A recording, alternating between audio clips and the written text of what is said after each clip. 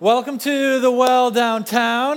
My name is Ben Post, and I am on staff with Campus Ministry. And I am delighted to be worshiping downtown with you all tonight. So I'm excited about that. Anyway, this year at the Well, we are studying the story of the Bible, Genesis to Revelation. The Bible is an amazing book comprised of so many incredible stories, but all of these stories tell one grand story.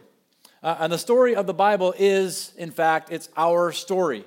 Okay, so hopefully many of you are familiar with this graphic that we have up here, and maybe you've received this piece of paper as well. This is a timeline. If you don't have this timeline, you should want one of these. Go ahead and raise your hand. We've got a few other people in the back that will, hook you up with a timeline here. You'll want one of these because it's not just a timeline. Okay? If you open up your timeline, there's also a beautiful map. Yeah, we like maps. Maps are helpful. And then also, if you open it up all the way, there is a reading plan for you that you could be reading along throughout the year of all these different stories, kind of following along together with our series. So if you read like 5 or 6 or so chapters a week, you're kind of getting the bulk of reading the Bible this year. So I highly recommend doing this if you're not doing it already. I hear people say all the time that they struggle with spending time in the Word, and some of the reason is time, and some of the reason is because they just don't know what to read. Well, here's a great plan for you, if that's helpful. So anyway, our story. This is our series together this year. Before we dive into our passage tonight, I think it's helpful for us to look back and see a little bit of what we talked about last week and how it brings us to where we are today. So we've got a weekly recap video for you right here. Okay, so last week, Cody was teaching on Exodus chapter 19, and he was talking about the amazing greatness and glory of God. In the beginning, God created the world, and it was good. And then Adam and Eve did what they were not supposed to do, and sin enters the world, and then they started hiding, and we kind of keep doing the same with our lives when we do something we are not supposed to do. Anyway, so sin is introduced into the world, and it has infected all of humanity ever since. And there are consequences for our sin. So tonight, I was driving here downtown. I live in Holland. And as I was leaving Holland, I was being followed by a police officer. Okay? You know the feeling, right? And this police officer just kept following me. I get on the highway, and he's following me, and he's like right behind me. And I've got the cruise on like 72-ish, and he's like right behind me. It feels like eternity in moments like that, right? It was literally like 15 or 20 minutes, and then he finally passed me, and I'm like, okay, good, we're good. But there's all this anxiety that comes, like you're double and triple checking all of the things. Like, okay, I've got the cruise on. I know I'm not speeding, but why is he still behind me? You're just waiting to screw up, right? And some of the reason I think for my anxiety with that is because I was a bad driver when I was in high school. And I broke the law a lot, and I got caught a lot. Okay, so I got a number of speeding tickets when I was 16, 17. I was in a car accident. That was my fault. When I was a freshman in college, I received a letter from my insurance company saying, you've got so many points on your record now that if you get one more ticket, we're going to have to drop you from our insurance. I'm like, okay, I got to buckle it up here a little bit. So I was very, very, very careful for the next several months, almost a year. And then I was driving, Labor Day weekend, I'm driving to the campground to hang out with my parents for the weekend. And my mom even said to me, remember, the cops are always out on Labor Day weekend. Don't speed. I'm like, I'm not speeding. So I'm cruising along in my 1984 Chevy Citation. That was the name of a car back then, by the way. And my car did not have cruise control, but I'm watching it, very closely. But then this song came on the radio that was just like a good jam, and I am just rocking out to this song, right? You know how this goes? And then I see a police officer right there, and I look at my speedometer, and I'm doing about 76 or 77. And I'm like, okay, I'm going a little fast, but I'm clear. Nope. I got pulled over, and the cop gave me a ticket. And this is how I found out that my speedometer was actually off a little bit. He clocked me at 82, even though my speedometer said 77. And he gave me a ticket, and I was no longer able to drive for 6 months. Which is a real bummer when you're in college, right? And you can't drive anymore. But there are consequences when we do things we are not supposed to do. There's consequences for our sin. There's consequences when you are speeding and you get a ticket. Tonight, we are going to dive into everybody's favorite book of the Bible, Leviticus. Yeah, Leviticus. Turn with me to Leviticus chapter 4. Genesis, Exodus, Leviticus. Chapter 4, starting at verse 1. And the Lord spoke to Moses, saying, "Speak to the people of Israel, saying, if anyone sins unintentionally in any of the Lord's commandments about the things not to be done, and does any one of them, if it is the anointed priest who sins, thus bringing guilt on the people, then he shall offer for the sin that he has committed a bull from the herd without blemish to the Lord for a sin offering." Okay, so I'm going to skip some parts here, but basically verses 1 through 12, it talks about when a priest sins, he is supposed to sacrifice a bull, and then they offer a lot of bloody details and all of the ins and outs of how to actually do that sacrifice. You jump to verse 13. In verses 13 through 21, it says, if the whole congregation of Israel sins, this is what you are to do. You are to sacrifice a bull, and they include the same bloody details. In verse 22, when a leader sins, doing unintentionally any of all of the things that by the commandments of the Lord his God ought not to be done, and realizes his guilt, then he's supposed to sacrifice a male goat. And they include some of the bloody details there. Now, verse 27 through the end here. If any one of the common people sins unintentionally in doing any one of the things that the Lord's commandments ought not to be done, and realizes his guilt, or the sin which he has committed is made known to him, he shall bring for his offering a goat, a female without blemish, for his sin which he has committed. And he shall lay his hand on the head of the sin offering and kill the sin offering in the place of burnt offering. And the priest shall take some of its blood with his finger and put it on the horns of the altar of burnt offering, and pour out all the rest of its blood at the base of the altar.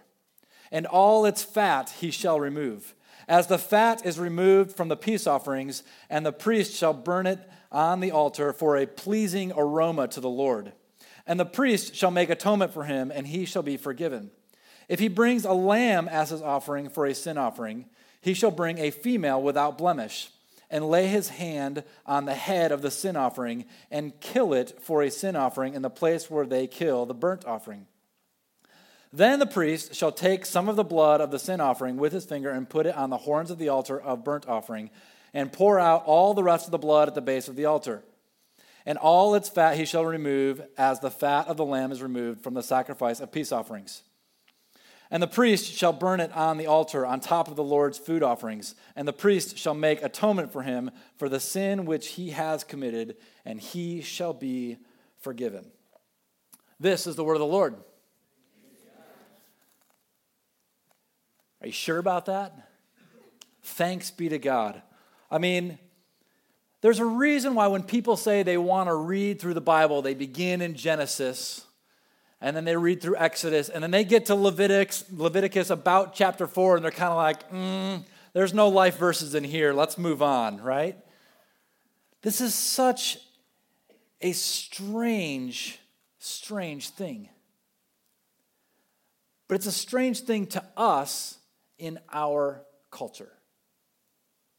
In 2019, as Grand Valley students, this is a very odd thing, obviously. But what I want to do tonight is I want to take just a little bit closer look at the amazingness of what is going on here.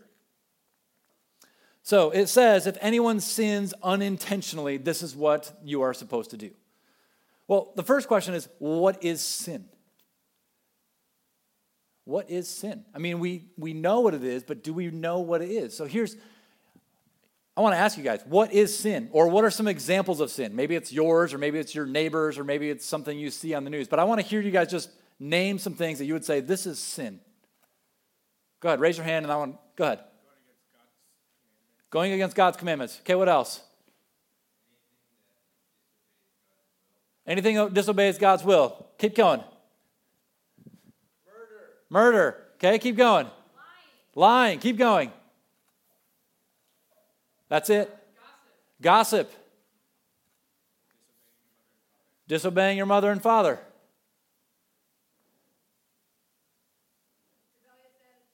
Rebellious attitude. What is sin? How do we describe sin? How does sin affect us? In Exodus chapter 19, which we looked at here last week, Moses goes up on top of Mount Sinai, and Exodus 19 kind of reveals the majesty and glory and holiness of God. In Exodus chapter 20, then God gives Moses what we call the 10 Commandments. Okay? Here are the 10 Commandments. You shall have no other gods before me. You shall make no idols. You shall not take the name of the Lord your God in vain. Keep the Sabbath day holy. Anybody doing perfect yet with these first 4? Okay. Honor your father and mother. You shall not murder. You shall not commit adultery, which includes things like porn and looking at a woman lustfully. You shall not steal. You shall not bear false witness against your neighbor. You shall not covet. These are the commandments that God gives Moses in Exodus chapter 20. And in some ways, these 10 commandments are kind of like a measuring stick, reminding us that God is holy and we are not. Right? As you read through those 10 commandments, you're kind of like, yeah, okay, well, I haven't murdered anybody lately, but I do have some issues with these other things on this list.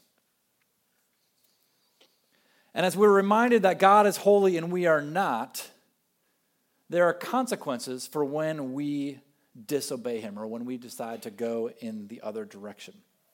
There are consequences when we fail. Okay? Now, I need 2 people to come on up here. Brock, Jace, come on up. You guys are in trouble. Just kidding, you're not in trouble. I love you guys. I love you too. Come on up here. Yeah, all right. Okay, hop on up here. You don't even know what you're signed up for yet. This is going to be exciting. Standing right there. Okay, so the question is, who wants to be God? Okay, you're God. Good job. And you're man. Okay? Now, you guys, just face each other for a second.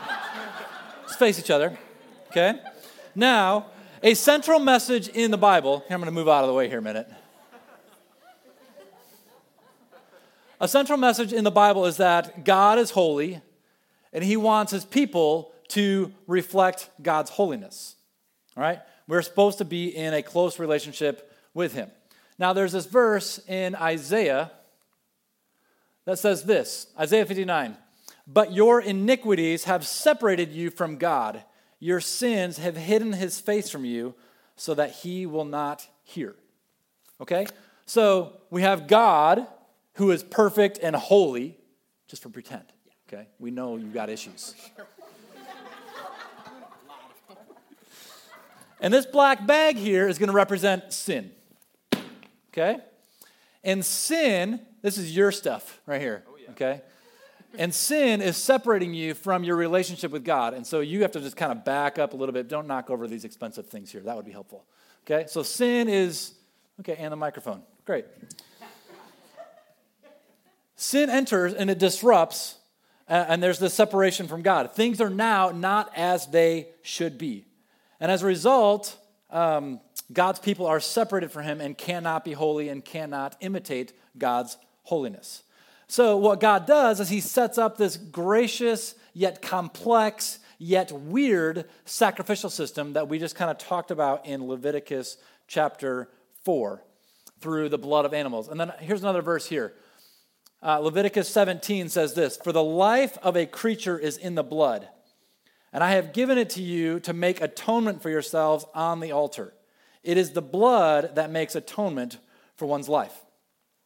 So God offers a solution to this problem.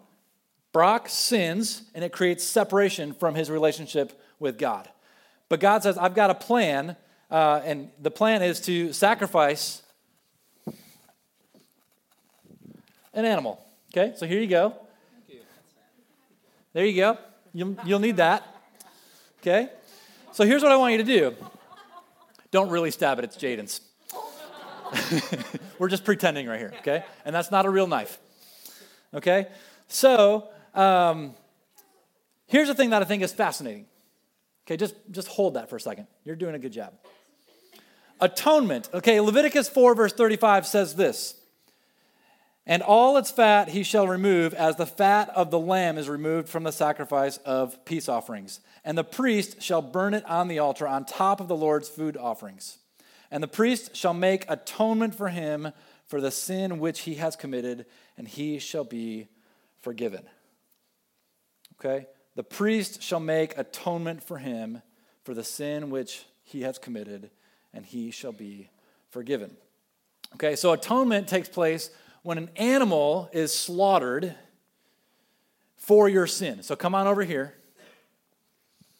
And the word atonement is the Hebrew word kafar. Say kafar.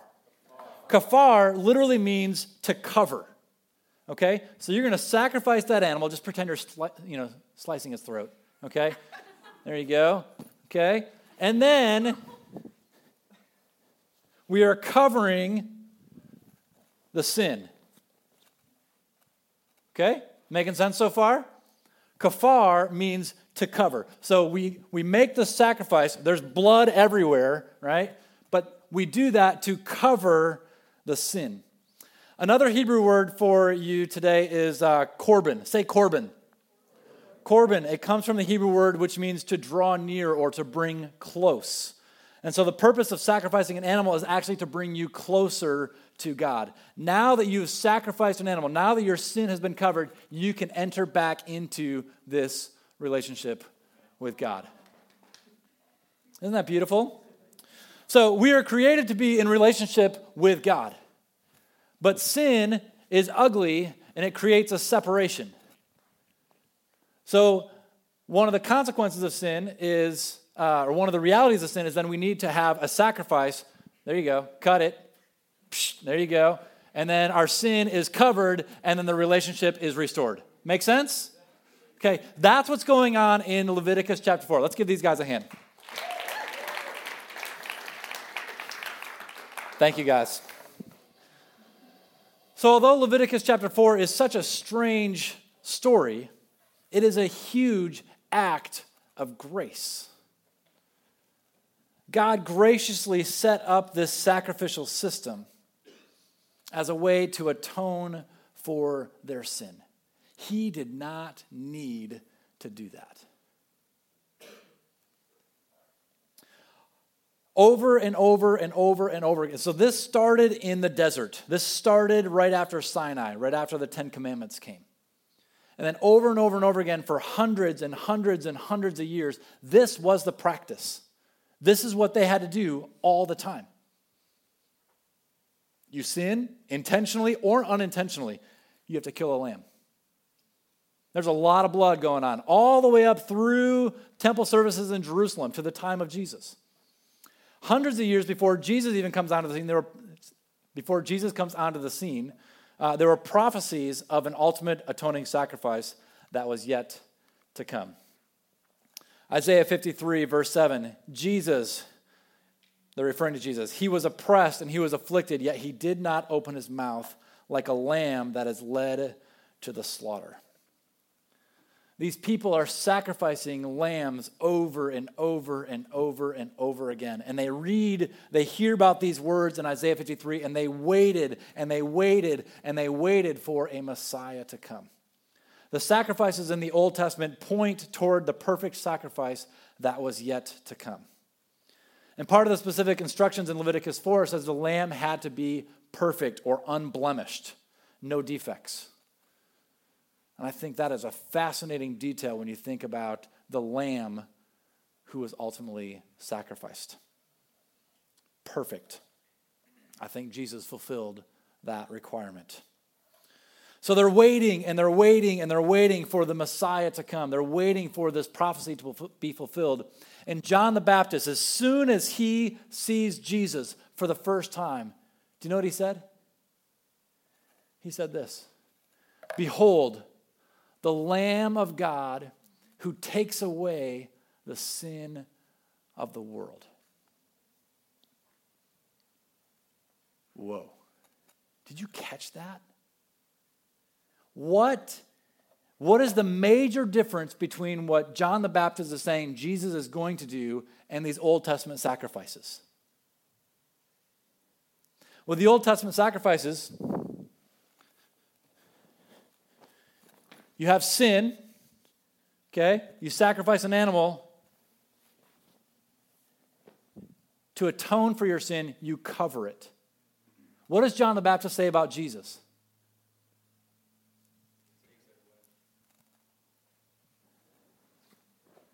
We're not just covering the sin anymore.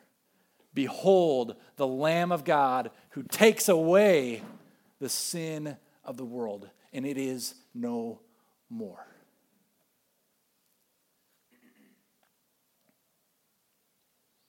The Old Testament sacrifices covered the sin of the people, but it did not remove the sin.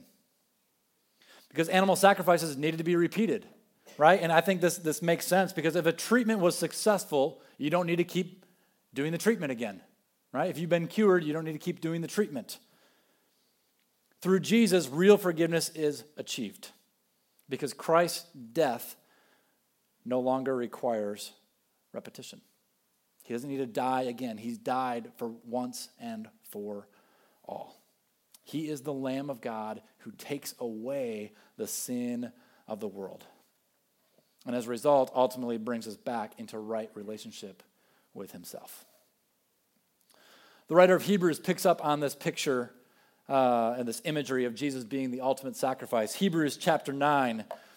For if the blood of goats and bulls and the sprinkling of defiled persons with ashes of a heifer sanctify for the purification of the flesh, how much more will the blood of Christ, who through the eternal Spirit offered himself without blemish to God, purify our conscience from dead works to serve the living God? And it also says this in Hebrews 9:22, for without shedding of blood there is no forgiveness of sins. Bless you. This week, as I've been thinking about this passage and thinking about this reality, I've just been praying and asking God to help me be more aware of my sin. I mean, that phrase in Leviticus 4, if anyone sins unintentionally, this is what they had to do. Like, it's such a strange but yet convicting phrase to me. So God, help me be more aware of the stuff that I've got going on in my mind and in my heart. Reveal more of it to me. I want to be more aware of my sin. And the more I thought about it, the more I was like, what would it have been like for me to be, 4,000 years ago and part of this sacrificial system? What if that was my life? What if every time I sinned, I had to sacrifice an innocent lamb? During Passover, people were expected to select an unblemished lamb, and then they were to have it live with them for 4 days before they sacrificed it, feeding for it and caring for it as if it were one of their family pets. A few years ago, Stacy and I were doing a trip in Israel. We were in Bethlehem. We ran into this shepherd. I don't know why he keeps doing that. There we go. And this shepherd had this baby lamb with him. And everybody all the people in our group were totally enamored with this lamb. And the shepherd saw it and he's like, here, hold the lamb. So I'm holding this baby lamb and all these people are taking pictures. I felt like a celebrity all of a sudden. Everybody's taking pictures of me holding this lamb. Within 5 minutes, everybody in our group was hooked with this guy. Everybody loved that lamb, and we'd only known it for like 2 minutes. But at Passover, you were expected to have a lamb live with you for 4 days to feed it and care for it. Because I think by the time you had to sacrifice it 4 days later, it cost you something. You felt that. You had already cared for it for 4 days, and you were feeling the weight of your own sin when you were sacrificing this lamb who's been like a pet to you for a week.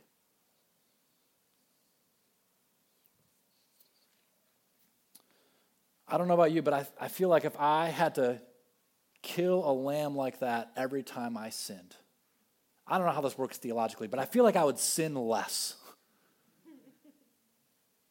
Right? If I had to do something like that every time I sinned, intentionally or unintentionally, I would figure out how to sin less often. Or maybe we're not sacrificing animals anymore, but what if there was a jar you put in your house or your apartment, and you're like, every time I sin, I'm throwing $20 in there. And you do that with your roommates. Would you figure out, like, the stakes are just raised a little bit higher, I feel like, with something like that, right? Romans chapter 6 says the wages of sin is not $20. The wages of sin is death. Our sin should cost us something, but in reality, it cost Jesus everything. When Stacey and I lived in Jerusalem, we had this friend who lived next door. His name was Joel Kramer. He moved there with his family. He did a lot of video stuff, and he makes a lot of videos about, archaeology and things that are going on in the land and stuff like that. He decided to make a video about animal sacrifice.